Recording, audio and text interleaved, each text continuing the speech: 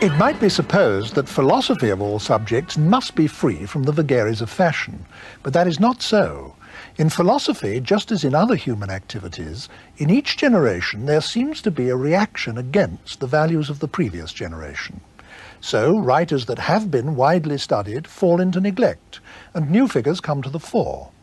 The outcome is apt to be that at any given time and place, many of the same philosophers are being studied by everyone, and a number of other well-known philosophers are being neglected by, at any rate, nearly everyone. Then a new generation comes along and re-evaluates one or two of the neglected philosophers so that they then come back into fashion, and so it goes on. Among the philosophers to whom this has happened most conspicuously in the last 200 years is Schopenhauer. For most of his lifetime, roughly the first half of the 19th century, he was almost totally disregarded. Then, in the second half of the 19th century, he became one of the most famous and influential of all philosophers. Then, in the first half of the 20th century, he fell into a neglect so profound that even most teachers of philosophy no longer read him. But now, in our own time, he is unmistakably coming back to people's attention, not least because he was a formative influence on one of the most important 20th century philosophers, Wittgenstein. Arthur Schopenhauer was born in Danzig, now Gdansk, in 1788. His family had been rich Hanseatic merchants for generations, and the upbringing he received was aimed not at an academic life, but at training him to step into an international business.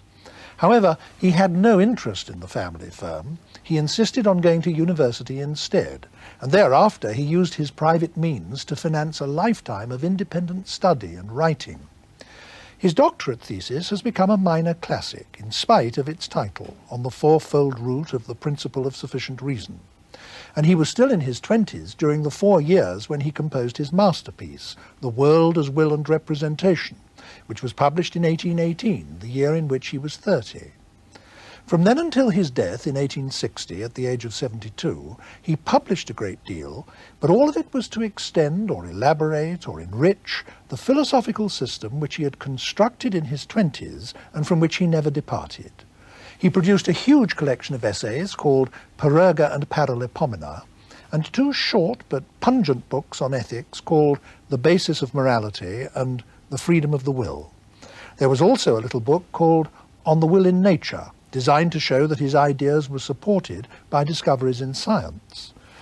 Most important of all, he published a revised edition of The World as Will and Representation, which was more than twice the length of the original volume. There are several remarkable things about him. Although in direct succession to Kant's, his own work was securely in the mainstream of Western philosophy, he was genuinely knowledgeable about Hinduism and Buddhism, and is the only major Western philosopher to draw serious and interesting parallels between Western and Eastern thought.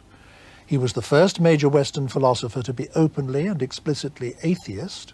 He placed the arts higher in the scheme of things and had more to say about them than any other important philosopher, and perhaps partly for that reason his influence on creative artists of the front rank has exceeded that of any other philosopher of the modern era. He was himself among the supreme writers of German prose. Many of his sentences are so brilliantly aphoristic that they've been torn out of context by the hundred and published separately in little books of epigrams. Intellectually, this is a catastrophe, because it obscures the fact that Schopenhauer is first and foremost a system builder, whose philosophy can be understood only as a whole. Of the books in print about it in English at the time of making this programme, I have to confess to you that the longest and most recent is by me, but I can't very well interview myself, so I've invited the author of one of the others to come along and discuss Schopenhauer with me. My guest is, in any case, the most distinguished living historian of philosophy in the English language, Frederick Copleston, Emeritus Professor in the University of London. In addition to his extended treatment of Schopenhauer in his 9-volume History of Philosophy, he's written a separate book about him called Arthur Schopenhauer, Philosopher of Pessimism.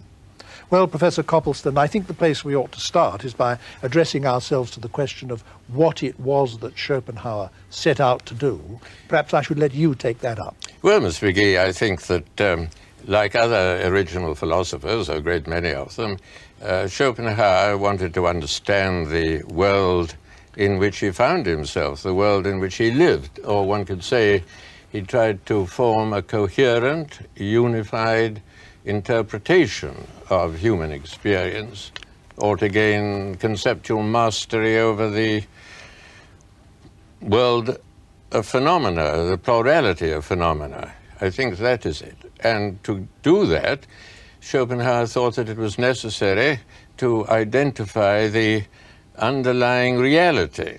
If one asks why he thought that there was an underlying reality to identify, I suppose that the reason, one main reason, is that he started from the premises of Immanuel Kant, and that he thought that the way in which we see the world is a human perspective, that the human mind is pre-programmed to see the world in certain ways, and we can't, for example, experience objects except as situated in space and time, as subject to spatial temporal relations and as subject to the relation of causality.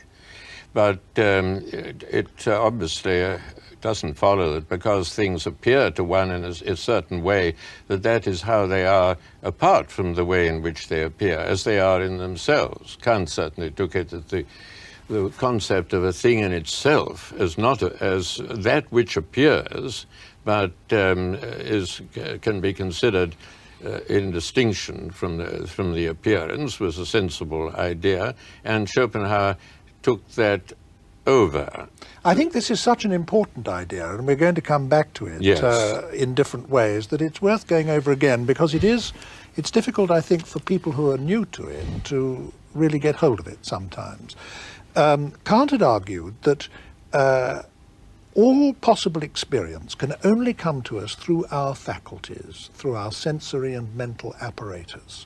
And therefore, what we could experience depended not only on what there is out there to experience, but also on the nature of the faculties that we possess, what our faculties could handle, what they do to what they handle, how they handle it, and so on. So that all experience as such is subject dependent. And he went on from that to argue that therefore we could see total reality as being divided into two. There are things as they are in themselves, independently of being experienced, and to such things we have no means of access. And then there's things as they appear to us, the world of appearances, the world as it comes to us through experience, and that's what we know. That's the world of common sense, the world of science, our total world. Now, Schopenhauer took this up from Kant and said, now, what can we get any pointers, can we get any hints from a close analysis of this world of experience as to what it might be that underlies it, as to what it might be that lies behind it? That at least is part of the thought, isn't it? Yes, it is. I think it's important to remember that for Schopenhauer there can be only one underlying reality. Kant himself took it as a matter of common sense, I think, that if there's the table as it appears, then there must be the table as it is in itself, and if the carpet as it appears, then there's the carpet in itself, that there are a multitude of things in themselves. But of course, if we think away spatial and temporal relations and the causal relation, there's no means of distinguishing one thing from another. So that if the underlying reality transcends space and time and causality and is quite other than the world of phenomena, then there can only be one. The plurality or multiplicity belongs to the world of phenomena, but the underlying reality must be one. These ideas that we're dealing with are really so difficult that I think that is worth going over again as well. I think it'll help a lot of people. That Schopenhauer argued that for one thing to be different from another thing, for anything to be different from anything else at all, this idea of differentiation only made sense with reference either to time or to space or to both. If two things are identical in time and identical in space, then they're identical, period. They're the same thing. So the notion of there being different things in the plural could only apply to this world of our experience, this world of space and time, outside that world, it could make no sense whatever to talk of anything being different from anything else. And therefore, I'd just like to complete this thought, therefore, whatever there is outside this world of our experience must be one and undifferentiated. And in taking that step from Kant, he thought Kant had been wrong in talking about things in the plural, in themselves, things as they are in themselves, that it must be one undifferentiated something that lies behind this world. Now, in saying that, he took an enormous stride towards one of the central beliefs of Hinduism and Buddhism. Those religions also believe that behind this highly differentiated, plural, variegated world of phenomena, there is one single undifferentiated something that manifests itself as this world. And one striking thing is that Schopenhauer didn't get the belief from Buddhism or Hinduism. He got it by arguing from premises that he derived from his predecessor Western philosophers, and then discovered that he'd reached a conclusion which was similar to that of the Buddhists and the Hindus. Yes. Well, I'd like to go back a moment to your what you've been just saying about the only one underlying reality. I think that if one starts from the premises of Immanuel Kant, I mean, I wouldn't myself, but if one does, then Schopenhauer was right, because if there's no means of distinguishing one thing in itself from another, I think, except as a matter of common sense. There's no formal way of distinguishing once you accept the Kantian premises that Schopenhauer did. Taking the argument to the next stage, so to speak, Schopenhauer thought, didn't he, that if we analyze this world of phenomena, we might get from it some clues as to what the underlying one, which he called, following Kant, the noumenon, or the noumenon, it's a word from the Greek, we might get some idea of what the noumenon is. And I think his great starting point was this, that Kant had argued that all our knowledge of material objects must come to us, and can come to us only through our senses, and there be, as it were, put together by our minds. Schopenhauer said, well, this is almost exactly right, but there is one absolutely crucial exception to it, which amazingly Kant seems to have overlooked, and that is that for every individual one of us, there is one unique physical object in the world, which we know in the way Kant says we know physical objects, but we also know in a radically and entirely different way, namely directly from inside, and that is ourselves, our own bodies, our own persons. They are physical objects in the way that any other physical object is a physical object, and they can be seen and touched and heard and known in all the ways that other physical objects are known. But each one of us, in addition to that, has immediate non-sensory knowledge of this one physical object from inside, directly. And Schopenhauer thought that this knowledge of a physical object from inside might provide us with the key to the inner nature of things. That's what he thought. Personally, I think that if one starts with Kant's premises, then one must accept Kant's agnosticism. I don't see there's any way of getting out of it.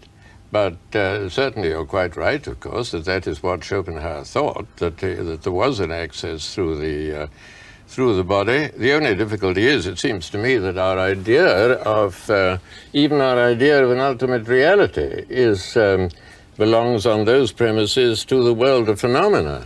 And there's no way outside the circle, and beyond there simply lies silence, as Wittgenstein was to say in the Tractatus. And however, it's quite perfectly true that Schopenhauer thought there was a hint given through our experience of our bodies, yes. I would want to defend Schopenhauer up to this point in the argument, because he makes the point that the knowledge that we have of ourselves directly from inside is not knowledge of Kant's thing in itself. And there are two or three very important reasons why it's not. One is that the knowledge we have from ourselves from inside is still only a kind of superficial knowledge. Decades in advance of Freud, he argued very specifically and at length that most of our own inner life and motivation and so on is unknown to us. that our actions and our speech and our decisions are for the most part unconsciously motivated, so that in a very important sense we don't even know our full inner selves. Another reason why he thought it wasn't knowledge of Kant's thing in itself is that it exists in the dimension of time, though it doesn't exist in the dimension of space, and time can be a characteristic only of this world of ours. And there was a third reason which I think is worth mentioning, and it's this. Schopenhauer argued that all knowledge must be of a dual form, subject and object, knower and known, observer and observed, that for there to be any knowledge at all of anything, you must have something that's grasped and something that's grasping it. And this differentiation can, for reasons that we were giving only a few minutes ago in a different context, differentiation can only exist within this phenomenal world, this world of experience. And therefore, it's only in this world that there can be knowledge or can be consciousness. Yes, that Schopenhauer anticipated Freud in remarkable ways is perfectly true, and helps to show the importance of Schopenhauer in the history of thought, I think. But of course, it's also true, I think, that all our ideas of the infraconscious, the idea that there is an infraconscious, that all belongs to the phenomenal world. And there we are. I mean, Kant's premises, Kant's conclusion. Now, we must start to say something about how he did point across the gulf, as it were, towards the noumenon. He thought that there was something about this inner experience of ours that gave us a clue, didn't he, as to what the ultimate nature of things outside this world is. Can you take up the story from there? I'd say that, for example, that my bodily movements for Schopenhauer would be expressions of desire, or he would say, use the word will, perhaps unfortunately, but one might use force or energy, but at any rate, if I move my arm, I will to move my arm. For Schopenhauer, as later for Wittgenstein, there's no entity called a will that is distinct from the movement of the arm and causes it, but the volition is the inside, as it were, of the movement, and the physical movement is the outside, not trying to deny that there is some inside. And if we consider that, and as you say, the unconscious motivation that lies behind a good deal of our actions, we can, at any rate, get the idea of a reality as a kind of infraconscious, below-conscious drive that Schopenhauer called will, and that perhaps some better name can be given to as force or energy, something of that kind. But that we have that hint as to the nature of the ultimate reality as an unconscious striving, a striving for existence, for life, for self-assertion, whatever you can describe it in various ways, of course. Yes, he thought, didn't he, that if we analyze this world of experience, the world of science, if you like, the world of common sense, which does consist, for the most part, of matter in motion, and most of it is matter in colossal amounts. I mean, galaxies and solar systems and so on, traveling through the cosmos at gigantic speeds approaching that of light. So the whole material universe consists of matter in motion to a degree that, so to speak, defies our imagination to really conceptualize it. And he argued, I mean, there were steps in the argument that we haven't time to go through, but he argued, following on from Kant, that what is ultimate in all this must be energy. He argued that matter is, as it were, instantiated energy, that a physical object is a space filled with force, that ultimately all matter must be transmutable into energy.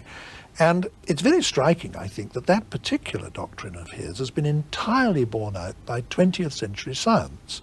When the physicists in our century arrived at this conclusion, they thought they were propounding something revolutionary and incredible, but in fact Kant and Schopenhauer arrived at this conclusion over 100 years before them by pure rational reasoning of it out from ordinary experience. Yes, when one's talking about theoretical physics, one has to remember that so many physicists are sometimes very loath to say that the terms such as energy and so on denote any reality, aren't they? That they're of use within the framework of theoretical physics, but that it can't be taken that there's some kind of metaphysical reality called energy or so on. But I can quite see the point of substituting energy for Schopenhauer's will in describing. Well, you're attributing to me a step I don't quite take. I mean, Well, I'm glad. Yes. I mean, what I wanted to say was this. Schopenhauer argues that what is ultimate in this world of phenomena, in this world of experience, is energy. Yes. And at the scientific level, in speaking from the standpoint of our own day, he can be said to have been remarkably prevoyant about that, to have been correct. Now, he says that what the metaphysical, the underlying noumenon, is whatever manifests itself as this energy. And throughout the cosmos, I mean, in the stars and the solar system, in animals, in trees, in falling stones, in ourselves, in everything. It's the unconscious energy that forms us in the womb, that makes our organs work while we sleep, and so on. And I understand him as saying that the nearest we come to getting any glimmering of what that is in experience is the experience we have inside ourselves of the energy, the go, the force, the will to exist, the will to survive, that somehow ultimate and irreducible push or drive, which is underlying to everything else. Yes, but then of course Schopenhauer wasn't indifferent to the underlying reality, was he? I mean, he adopted quite definite attitudes and negative attitudes towards it, disvaluing it. And energy is such a neutral word that it, I mean, it's hard to say whether one approves of energy or disapproves of energy, likes energy or doesn't like energy. It's very difficult to say, whereas Schopenhauer, as we're both very well aware, I mean, had a very definite attitude towards the ultimate reality and its manifestations. But I think it would have been better if he'd used the word energy, because he decided to give the name will to this metaphysical reality. And I think that's misled people ever since, because we can't help associating the idea of a personality with a will, or the idea of an aim with a will. When Schopenhauer himself reiterates at different points in his writings that he doesn't mean that in his sense of the word will, everything has a will. A dead star or a stone has as much will as you or I, that it is simply the metaphysical substratum, as it were, in everything, that it's not personal, not alive, not organic, has no aim, and so on. I think it's misled people. An impersonal word like energy would have been very much better, in my opinion. Well, I think you're quite right on that particular point. My own point that I was hinting at was that as Schopenhauer looked on the ultimate reality as perfectly revolting and was willing to speak of it on occasion, even in moral terms, as wicked, I mean, one wouldn't naturally be led to think of energy as revolting or as not revolting. At least I wouldn't, and certainly not as wicked. And so that's what I meant, that he has this definite attitude towards the ultimate reality and towards its manifestation, of course, this world, empirical world. Well, now, perhaps we can, as it were, change our tack a little and confront that head on. Up to this point in our discussion, we've been sketching what Schopenhauer's picture of reality was, what he thought the overall picture was. Now let's talk about his attitude towards it. He thought that the world was an appalling place, a terrible place. He thought it was full of injustice, disease, repression, that the hospitals and prisons of the world were full of people going through the most appalling sufferings and tortures, that nature was red in tooth and claw, that in every hour of every day thousands upon thousands of animals are tearing each other to pieces alive and devouring each other alive, and that the whole thing is a sort of appalling nightmare. It's an incredible vision, and it's expressed in prose of such dramatic power that no one who's ever read it is likely to forget it. But that was his view, wasn't it, of the way things are, and therefore that the underlying metaphysical reality must be such as to express itself in these terms, and must therefore be something terrible, something nightmarish. That's why he is renowned quite rightly for being a pessimist. Yes. The pessimist above all philosophers, a bleak, black view of reality. Of course, he didn't leave it there, did he? I mean, he had suggested some ways out, the temporary way through aesthetic contemplation, through art, through the creation of art and through the appreciation of art, which stills desire and selfishness and longing and hostility and conflict for the time being, at any rate, just as one can go into an art gallery and look at the pictures and without desiring anything, but then of course one comes out and runs into a cafe or a pub and need and desire reassert themselves. But it's a temporary way out. I think it was a mistake for Schopenhauer to bring in that point, the Platonic ideas, as intermediate between the ultimate reality and the work of art, because I don't see there's much place in his system. But he's quite right in making a distinction between the aesthetic attitude towards things and the attitude of trying to appropriate them and use them for one's own advantage. It's quite true there. There is a temporary way out. Yes, you're making the point that he thought that the aesthetic attitude was disinterested. That normally if I see a plate of food, I think in terms of eating it, this is something for my own sustenance or to satisfy my lusts or desires or greed or just simply hunger or whatever it might be. Whereas if I see a Dutch painting of a plate of food, I don't see it in that light at all. No. I see it as entirely sort of impersonal, disinterested way, and then I'm conscious of its presence or absence of aesthetic qualities, its beauty or lack of beauty it may be, but it's a quite different way of looking at things. Yes. One point that I think is worth drawing attention to in Schopenhauer's aesthetic is that he did think that the arts provided us with a special way of knowing things, and by that very token he did not regard them as a means of expression. If I produced a work of art, what I'm doing primarily, according to Schopenhauer, isn't expressing my emotions or giving expression to my feelings, it's expressing insight or knowledge into something about the way things are. I think one can give meaning to that, as in the idea that was going around when I was undergraduate in the 20s. I mean, propagated largely by Clive Bell, significant form. One might put that instead of the Platonic ideas, something like that. I think it's, as to the idea of truth in art, I think it's a very interesting subject and a difficult subject, and I've never really made up my mind about it as to the truth in art. I think one must have, though it's rather off the point, an analogical view of truth, in which truth, according to the context, can be understood in different ways. There's correspondence in one context, but not, I think, in art. It would be another kind of truth, and that has to be examined. I think it's a perfectly respectable line of thought, certainly, and one well worth pursuing.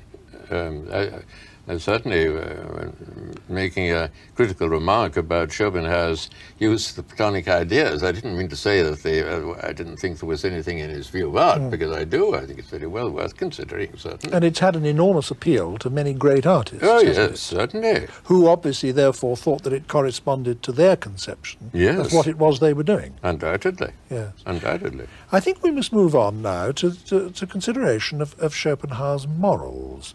What would you say was the place for morality or ethics in a world as painted by Schopenhauer? Well, as you know, Schopenhauer insists that as there's one ultimate reality, and each one of us is identical with that one ultimate reality, therefore, in some sense, we're all one, ultimately. And he uses that for advocating compassion, sympathy, agape love is distinct from erotic love. I mean, is distinct from eros. Well, all the more power to his elbow. I mean, it's very noble that he should uphold that idea of compassion and so on. It's difficult to see how each one of us is an embodiment of that horrible reality that there's much room for mutual love. I mean, conflict would be more like it, I should have thought. But at any rate, he certainly undoubtedly values love against hatred and compassion rather than cruelty and so on. I certainly don't want to question those valuations of Schopenhauer, far from it.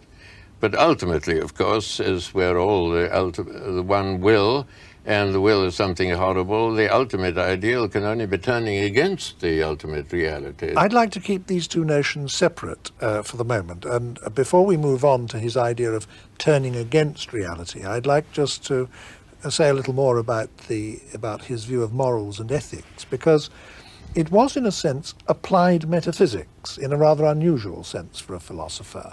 He had, as you say, this metaphysical view that we were all ultimately one, and again that is in common with some religions, and therefore that in doing you an injury I am in some significant ultimate sense injuring myself, and that my ultimate oneness with you is really the basis of morality, the basis of compassion, the basis of empathy. It's why I should behave towards you in morally approved ways and not behave towards you in aggressive ways. And you were quite right to say that there's an apparent conflict between regarding the ultimate metaphysical reality as awful and evil and nightmarish in the way we were talking about a few moments ago, and regarding it in this context as the basis of compassion, empathy, and morality in general.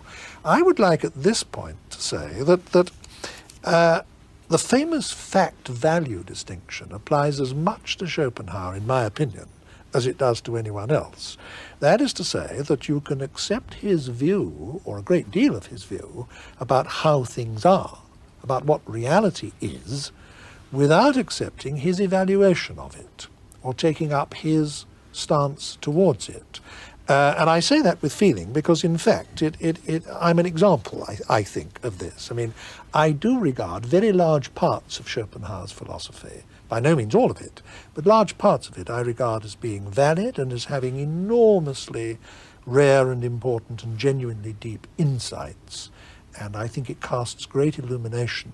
But I'm not a pessimist in Schopenhauer's sense at all. In other words, I accept his picture of the way things are to an important degree, but I don't at all take up his view of it all as being a nightmare or, whatever it may be.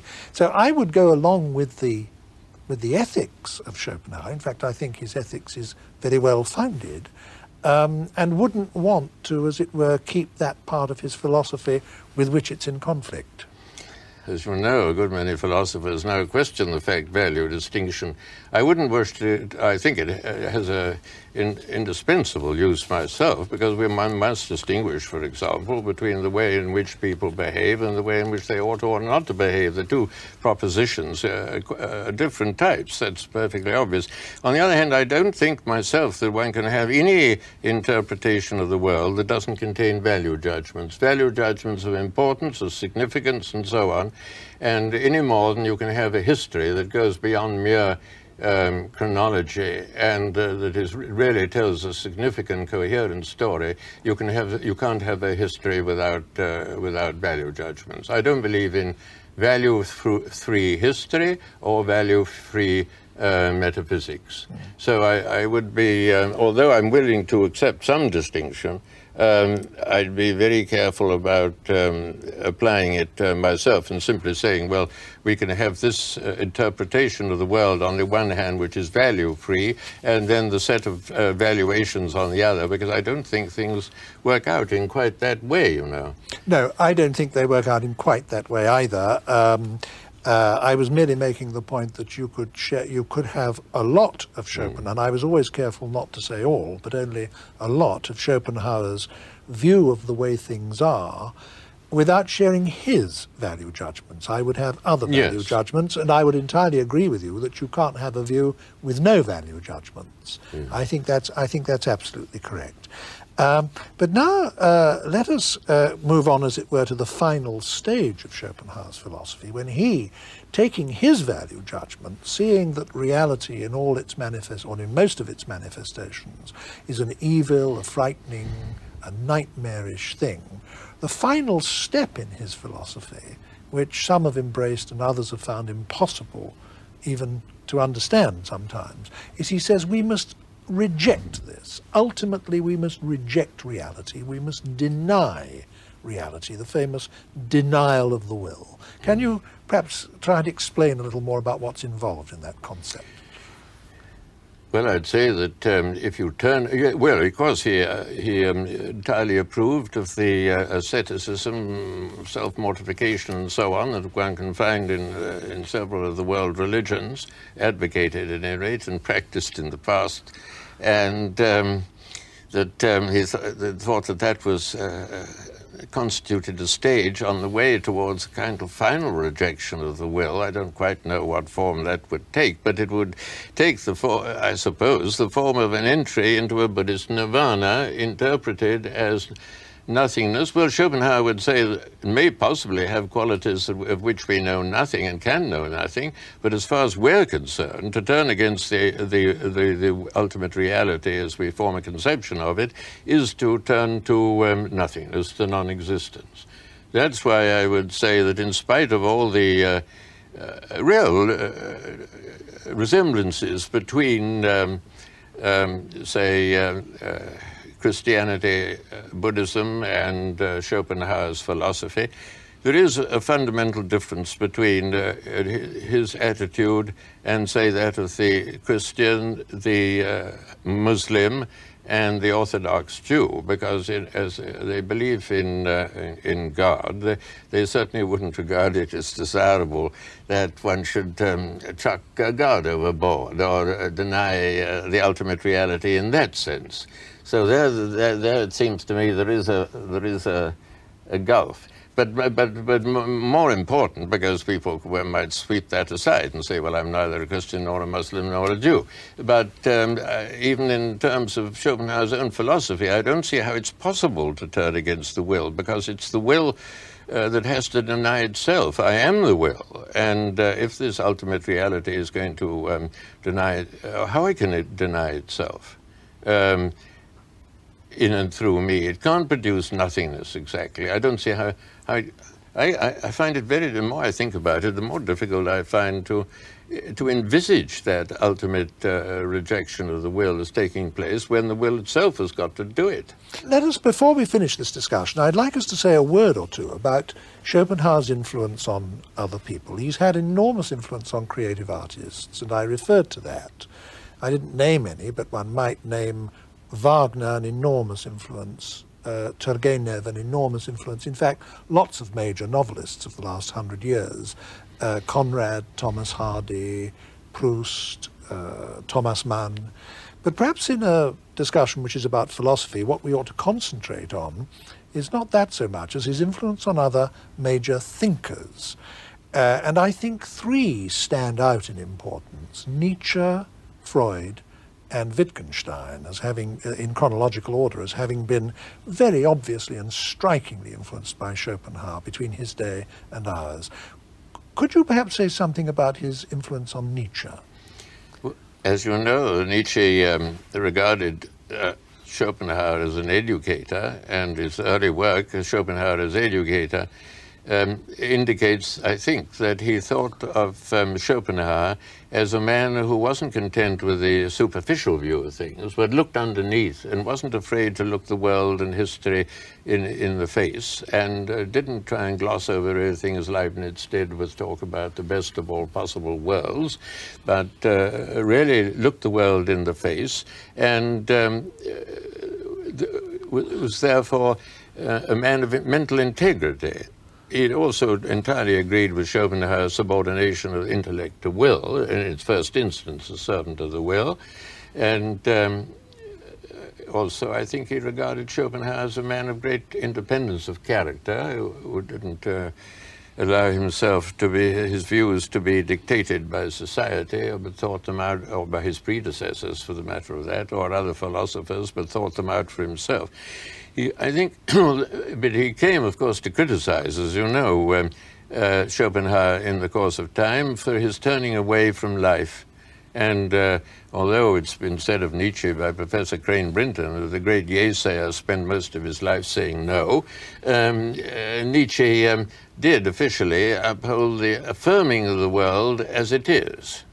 And in a way, I sympathize with Nietzsche, because I think if the world is as Schopenhauer said it is, then the best thing is to try and alter it for the better. I don't say that Nietzsche, well, he thought, I mean, I wouldn't agree with Nietzsche's idea of what would be for the better, but I do agree with Nietzsche. But on the other hand, he never ceased to admire Schopenhauer and revere him as a man who set him on the right path, away from convention. It was a great question, I think.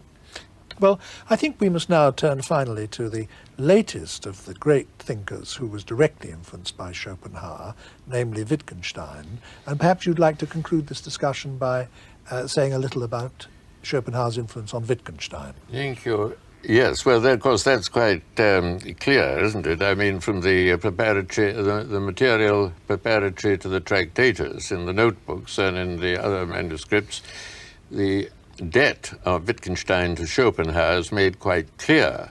And in the Tractatus itself, this idea to which you referred earlier in our conversation of the correlation between the subject and my world, that is strong in Wittgenstein, that there's I and my world, and that the I, the epistemological subject, is as it were the boundary of my world. It's not an object in my world, and because if I try to think of myself, then there's the I that's trying to think of myself. But it's on the borderline, as it were, of the world. That comes straight out of Schopenhauer. Then the famous saying in the Tractatus that if all the problems of science were answered, the problems of life wouldn't have been touched. That also really comes from Schopenhauer, I think. And it's also noteworthy that in the Tractatus, Wittgenstein makes a distinction between the will as the bearer of ethics, of which he says nothing can really be said. That's the metaphenomenal will.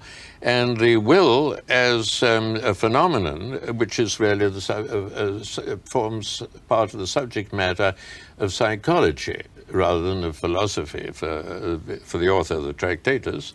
And therefore, there is that distinction between the metaphysical will, I think, the metaphenomenal will and the phenomenal will, which also can be traced, I think, to Schopenhauer. I should say that Wittgenstein, in the course of time, became less and less Schopenhauerian, in the sense that he became less and less addicted to forming a system, whereas, as you said much earlier, Schopenhauer was certainly a system builder. There is a kind of embryo system in the Tractatus, but there's very little, as we all know, in the later writings of Wittgenstein. And but still, he undoubtedly was strongly influenced by Schopenhauer. In fact, he's about the only major philosopher of the past, it was in no sense contemporary, that Wittgenstein had really read and studied and digested at all, I think. It shows that the influence of Schopenhauer by no means ended with the 19th century, but as you said earlier, it slipped on into the 20th century and is embodied in one of the most famous philosophers of our century and time. Thank you very much, Professor Copleston.